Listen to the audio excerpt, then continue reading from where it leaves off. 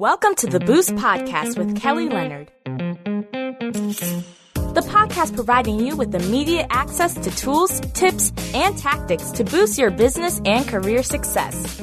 Build your brand, optimize relationships, obtain more leads, secure thought leadership space, and tap into new markets. It's the Boost Podcast. And now, here's Kelly Leonard. Hello, and welcome back to the Boost Podcast. I'm your host, Kelly Leonard. Kerry-Ann Powell is a global business strategist, a speaker, and a champion of small and medium-sized businesses. Her varied experience positions her as an authority of what it takes to strategically succeed. In our conversation, we explore strategies to secure thought leadership space and tap into new markets. So now here's Kerry-Ann. Hey there, Kerry-Ann. Welcome to the Boost Podcast.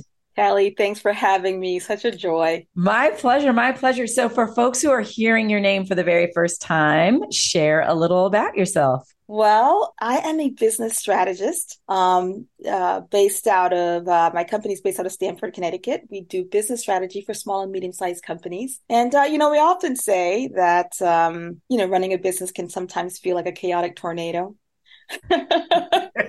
Yes. We help business owners run their businesses more smoothly and so they can thrive in business and in life. But I am a recovering attorney and fundraiser and lobbyist also. Wow. All very exciting things. So I was sharing with you before we started the call that I feel like I know you because I've been following you on IG now, and I've been soaking up all of your great information. And I know so much of what you share, it feels like it's rooted in mindset. And then there's mention of sort of this big idea framework. Can you share or tell us a little bit more about sort of this whole big idea framework? Yeah, absolutely.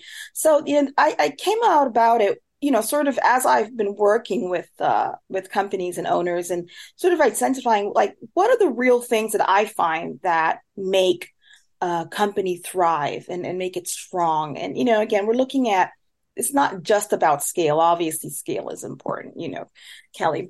And what I have found, there's sort of 8 elements that I think really help a company, not just a company, but any big idea really come to life. And so one is sort of foundational things. I find that a lot of entities don't often have some of those foundational things that are necessary to making a business work. So you're talking about business vision, right? We're talking about making sure that there is alignment between the owner's life plan and the business vision. There has to be some amount of plan for the exit strategy, okay? So those sort of foundational things. And then you start moving into the second part of the ring, which then sort of an outer ring, which then includes both what I call inspired leadership. And on the other side of that same coin is rockstar team. So once you have a foundational, some of the foundational things in the business working, then I think it's really important to make sure that the owner has a ability to lead well.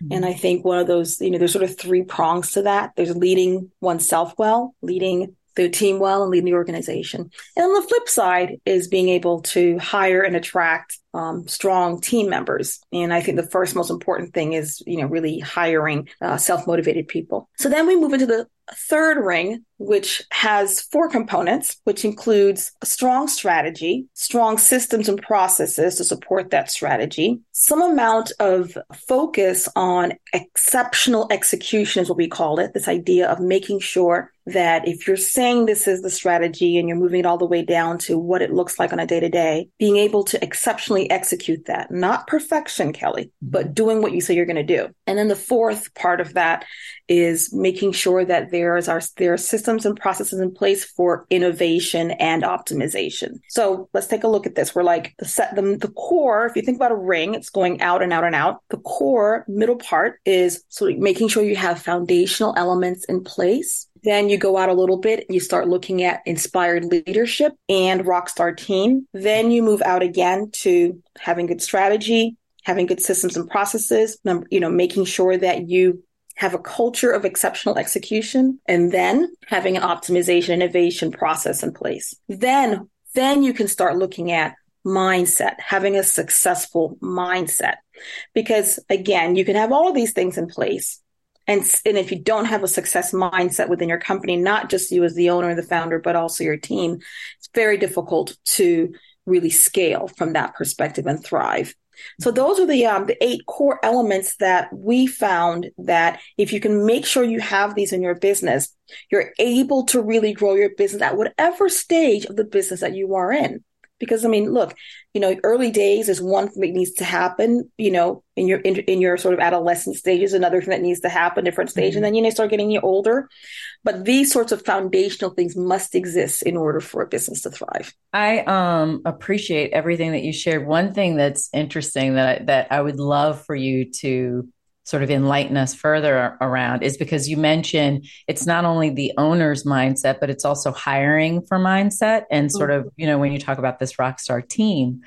But I think as a small business or even a medium-sized business, how do you effectively hire for mindset? Because oftentimes it's not until you really experience, I guess, the 4 seasons of life or the cycles of a business that you can truly understand the mindset of your team.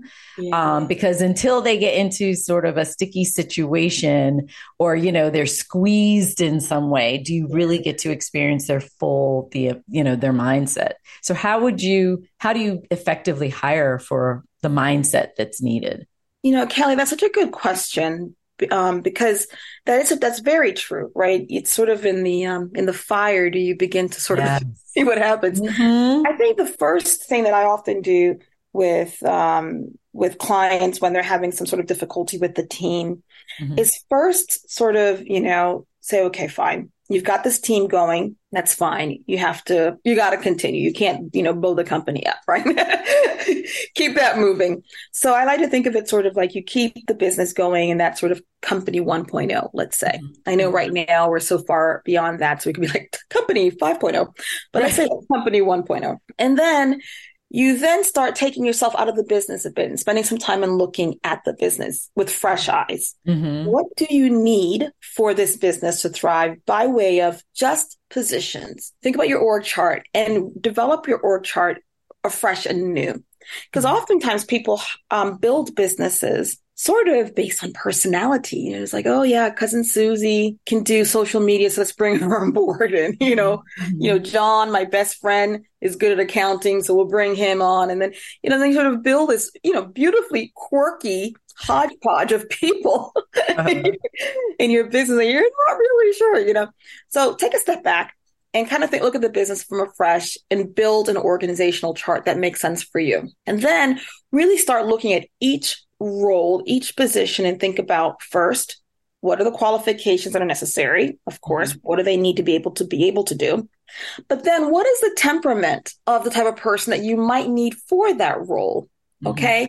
And again, there's so many leadership and assessments out there right now that you can use to kind of figure things out, right? But in the end, what do you think would be the type of person that would thrive in this long term? Because everyone can really do something for a short period of time, temperament wise. But what's the kind of person that when you give it to them, they're just like, love it, they love the details or they, whatever the thing is. So that's one thing. Then, so a part of this is kind of like position specific. Then the other thing I encourage owners to do is think about, I don't believe that every position you need to hire some sort of like Harvard grad, right? It doesn't need to be some like, summa cum laude from, Morehouse. Like you don't necessarily need that for every position. I think the first thing you really want to look for are self-motivated people, people who are dragging you along where you're just like, whoa, like, let's do this, let's do that, let's do that. Right. And you can kind of pick that up based on some experiences that they've had in their past experience, not necessarily their job experience, but any experience that shows that they're kind of go-getters. They're willing to do things outside of this. So even if they, have only done community stuff, that's still a good sign. If they said, oh yeah, oh no, I haven't had a lot of experience in this job. However, I completely created an entire festival in my city and, right. like raise all this money for the children's charity. That gives you some sense of their personality, like they are a self-motivated person. Mm-hmm. So then so now you have someone who is self-motivated, who is aligned with your vision. By the way, in the foundational elements that I talk about, one of the things that I work with people to do is to make sure that they have a clear vision of what their company is. Mm-hmm. That will help to attract, if you have a clear vision, that will help to attract the kind of person that's attracted to your business, right? Meaning not just what your core strategic goal is, but what your values are and what do you think your purpose for your business exists. When you have these kinds of interviews and conversations, you're already determining is this person's temperament good for the job that we're talking about? Are they excited about the values that we have in our business? And are they a self-motivated person? I think from there, you can have some sense of whether this person's going to fit in. Mm-hmm. Once you have brought them on board, your role is to create a culture of a success mindset. So the kinds of language you use, the ways that you communicate with your team, how flexible you are with letting people run with things, that is cultivating a success mindset. And if you don't feel like you can trust the people that you are or that you have employed, it's time for you to reevaluate that. Because if you have hired the way that I have spoken about hiring, and there's still some issues going on with the team, likely it's you. Likely you're not leading well. And no one likes to hear that, Kelly, but I think that's true. So that's how I think you can cultivate a success mindset is hire first, hire well, and then create a culture of success mindset, meaning the language, the practices that you do in the business, even how you react to people or to things that happen in the business, because they're going to take their cues from you. If you're freaking out about something or your language is sort of doom and gloom, and I know it's difficult because you're the one, who's wearing the crown, so it's heavy. Right. You got to pay, got to hit payroll. I know that feeling of, oh my gosh, but you have to always be very careful about what you're doing to make sure that you are building yourself up and and you're building your team up. And I think in the end, you'll build a good, strong mindset in the team. Yeah, that's good. I love that. And I love, this whole notion of making sure that we're building ourselves up, because of course we can't pour from an empty cup. And so, and I appreciate sort of the transparency around, hey, sometimes you need to look at you. It's not necessarily the team. So that's absolutely. Okay. So beyond that, the other thing that I would be curious to know from you, because beyond sort of like the small business and the challenges of hiring a team and knowing when to hire a team and all that good stuff, then there's the whole systems, and you talked about systems and processes. So what's your strategy to sort of help our listeners to establish strong working systems that can lead to sort of this whole, the notion of quantifiable positive change inside of the business? So what strategies or suggestions would you provide in that particular area around systems and processes? Yeah. So I would say, I've evolved over the years as to what my thoughts are and how much you want to document. I still lean towards the side of over documentation, but every business, everything has a process and has systems and processes. It's just that you haven't actually articulated them. You guys are doing them kind of route. Right. Because even no process is a process. So I would say, first, start with the things that matter, that are going to impact your business in a significant way. Okay. Or you could start first with, the things that are causing chaos. Okay. Where you kind of want to start somewhere. And I believe in just picking one that has the red fire, the house is going to burn down kind of a thing. And then from there, again, company 1.0 is going to have to run, but take yourself out of the business a bit and start thinking about, okay, what things do we need? Do we just need to understand what the process currently is?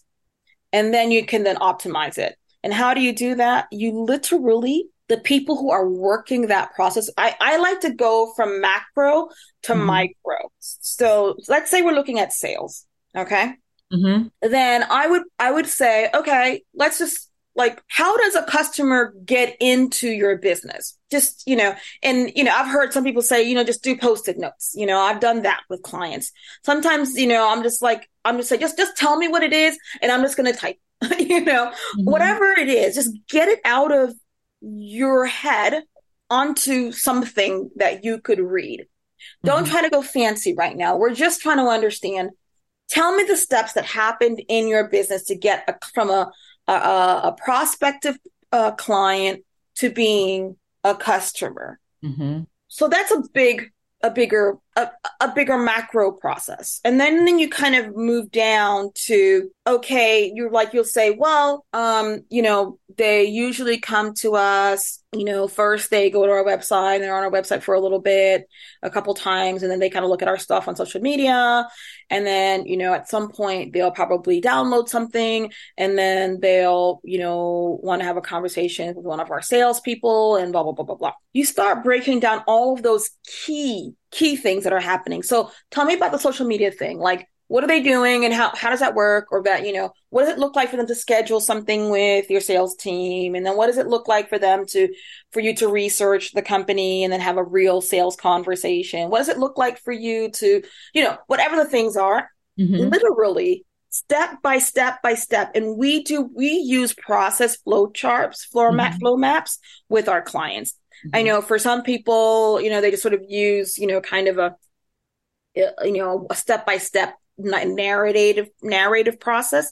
It's fine. Whatever that works. I think process flow charts still work really well because it helps people within the company who aren't, people receive information differently, Kelly, right? People are more visual. Some people like to read. And so you want to have different ways in which you can communicate that to them. Even like a lot of times we'll do like, funny GIFs or little videos or those types of things to get people sort of seeing and understanding it in however they receive information.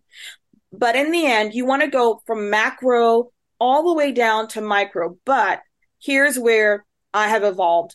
I no longer feel like you need to map every single tiny thing that happens in the business, because you could spend an entire year just doing that.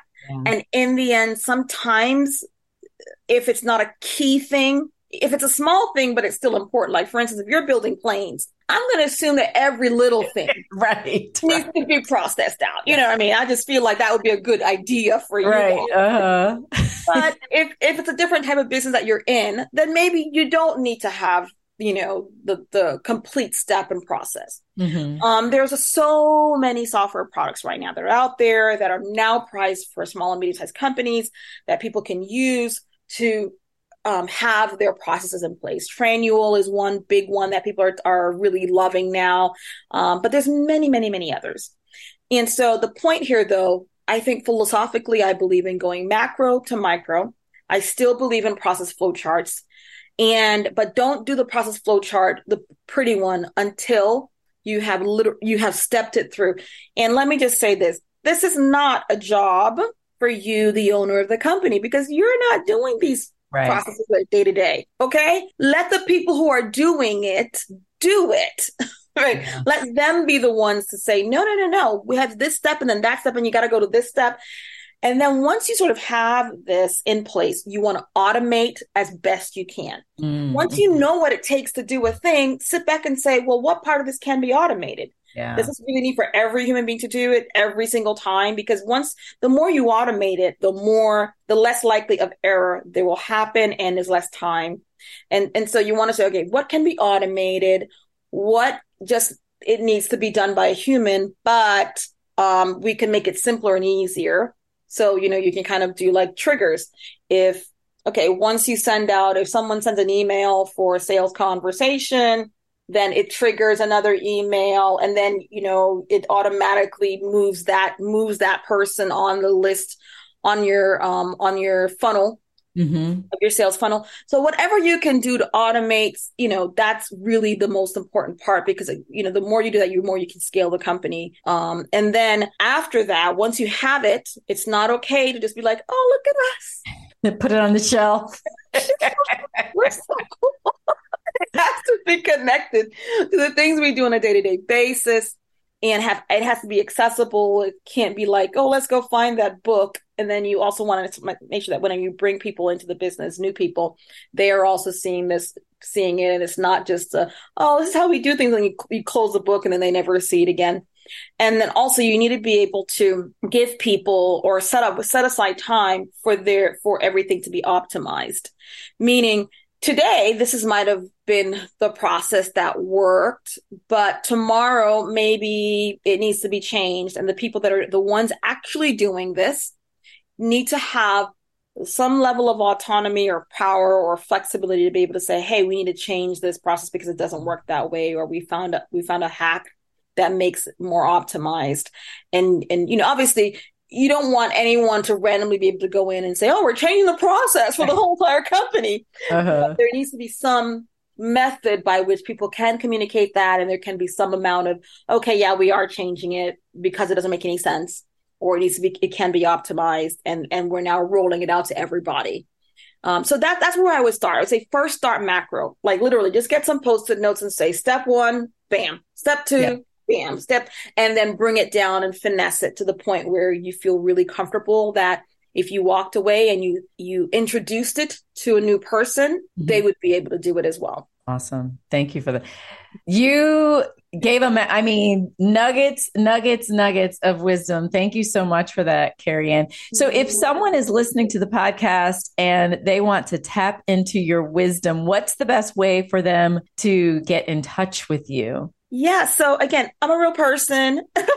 So I really believe in human contact, particularly now. I feel like so many folks are, will just lurk and not really, connect with people. Yeah. So I spend quite a bit of time on LinkedIn and on Instagram. So, send me a message like, yeah, I'm a part of the Boost crew, and let's connect in a real way, a real meaningful way. And I do provide a lot of content on those platforms as well. But if you feel as if you're running your business and you're feeling like there's some chaos happening and you really do feel like, like you're managing a chaotic tornado and things are not looking so great for you, first breathe,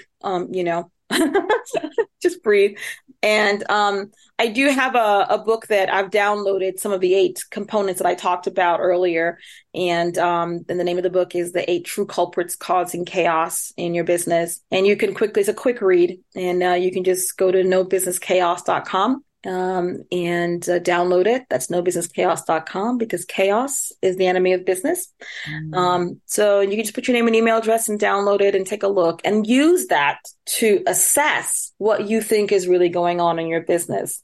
And whatever the screaming red, you're going to be like, oh my God, they all are, all the things, but just sort of go with the one that's fire red and just start. Remember, business 1.0, you can't build a business up. Okay. You just got to keep it running. But take some time to step away from the business, to start looking at your business from a different light, business 2.0, and you can fix it. I promise you, many businesses that are thriving today once had a very, very dark time and they were able to fix it. So if you feel as if that's happening in your business, don't fear that. You can fix it. Awesome. Kerry-Ann, thank you so much for your insight, for your inspiration, and everything that you do to help small and medium-sized businesses and to press forward, making economic development a real thing for many of us. So thank you so much for your time today. Kelly, thank you for having me. It's been such a pleasure. Well, that concludes this episode of the Boost Podcast. Thank you again for listening in. If you don't mind, if you could like, subscribe, or share the podcast with a friend, I would greatly appreciate it. For more information on anything Boost related, you can visit our website at www.kellytleonard.com.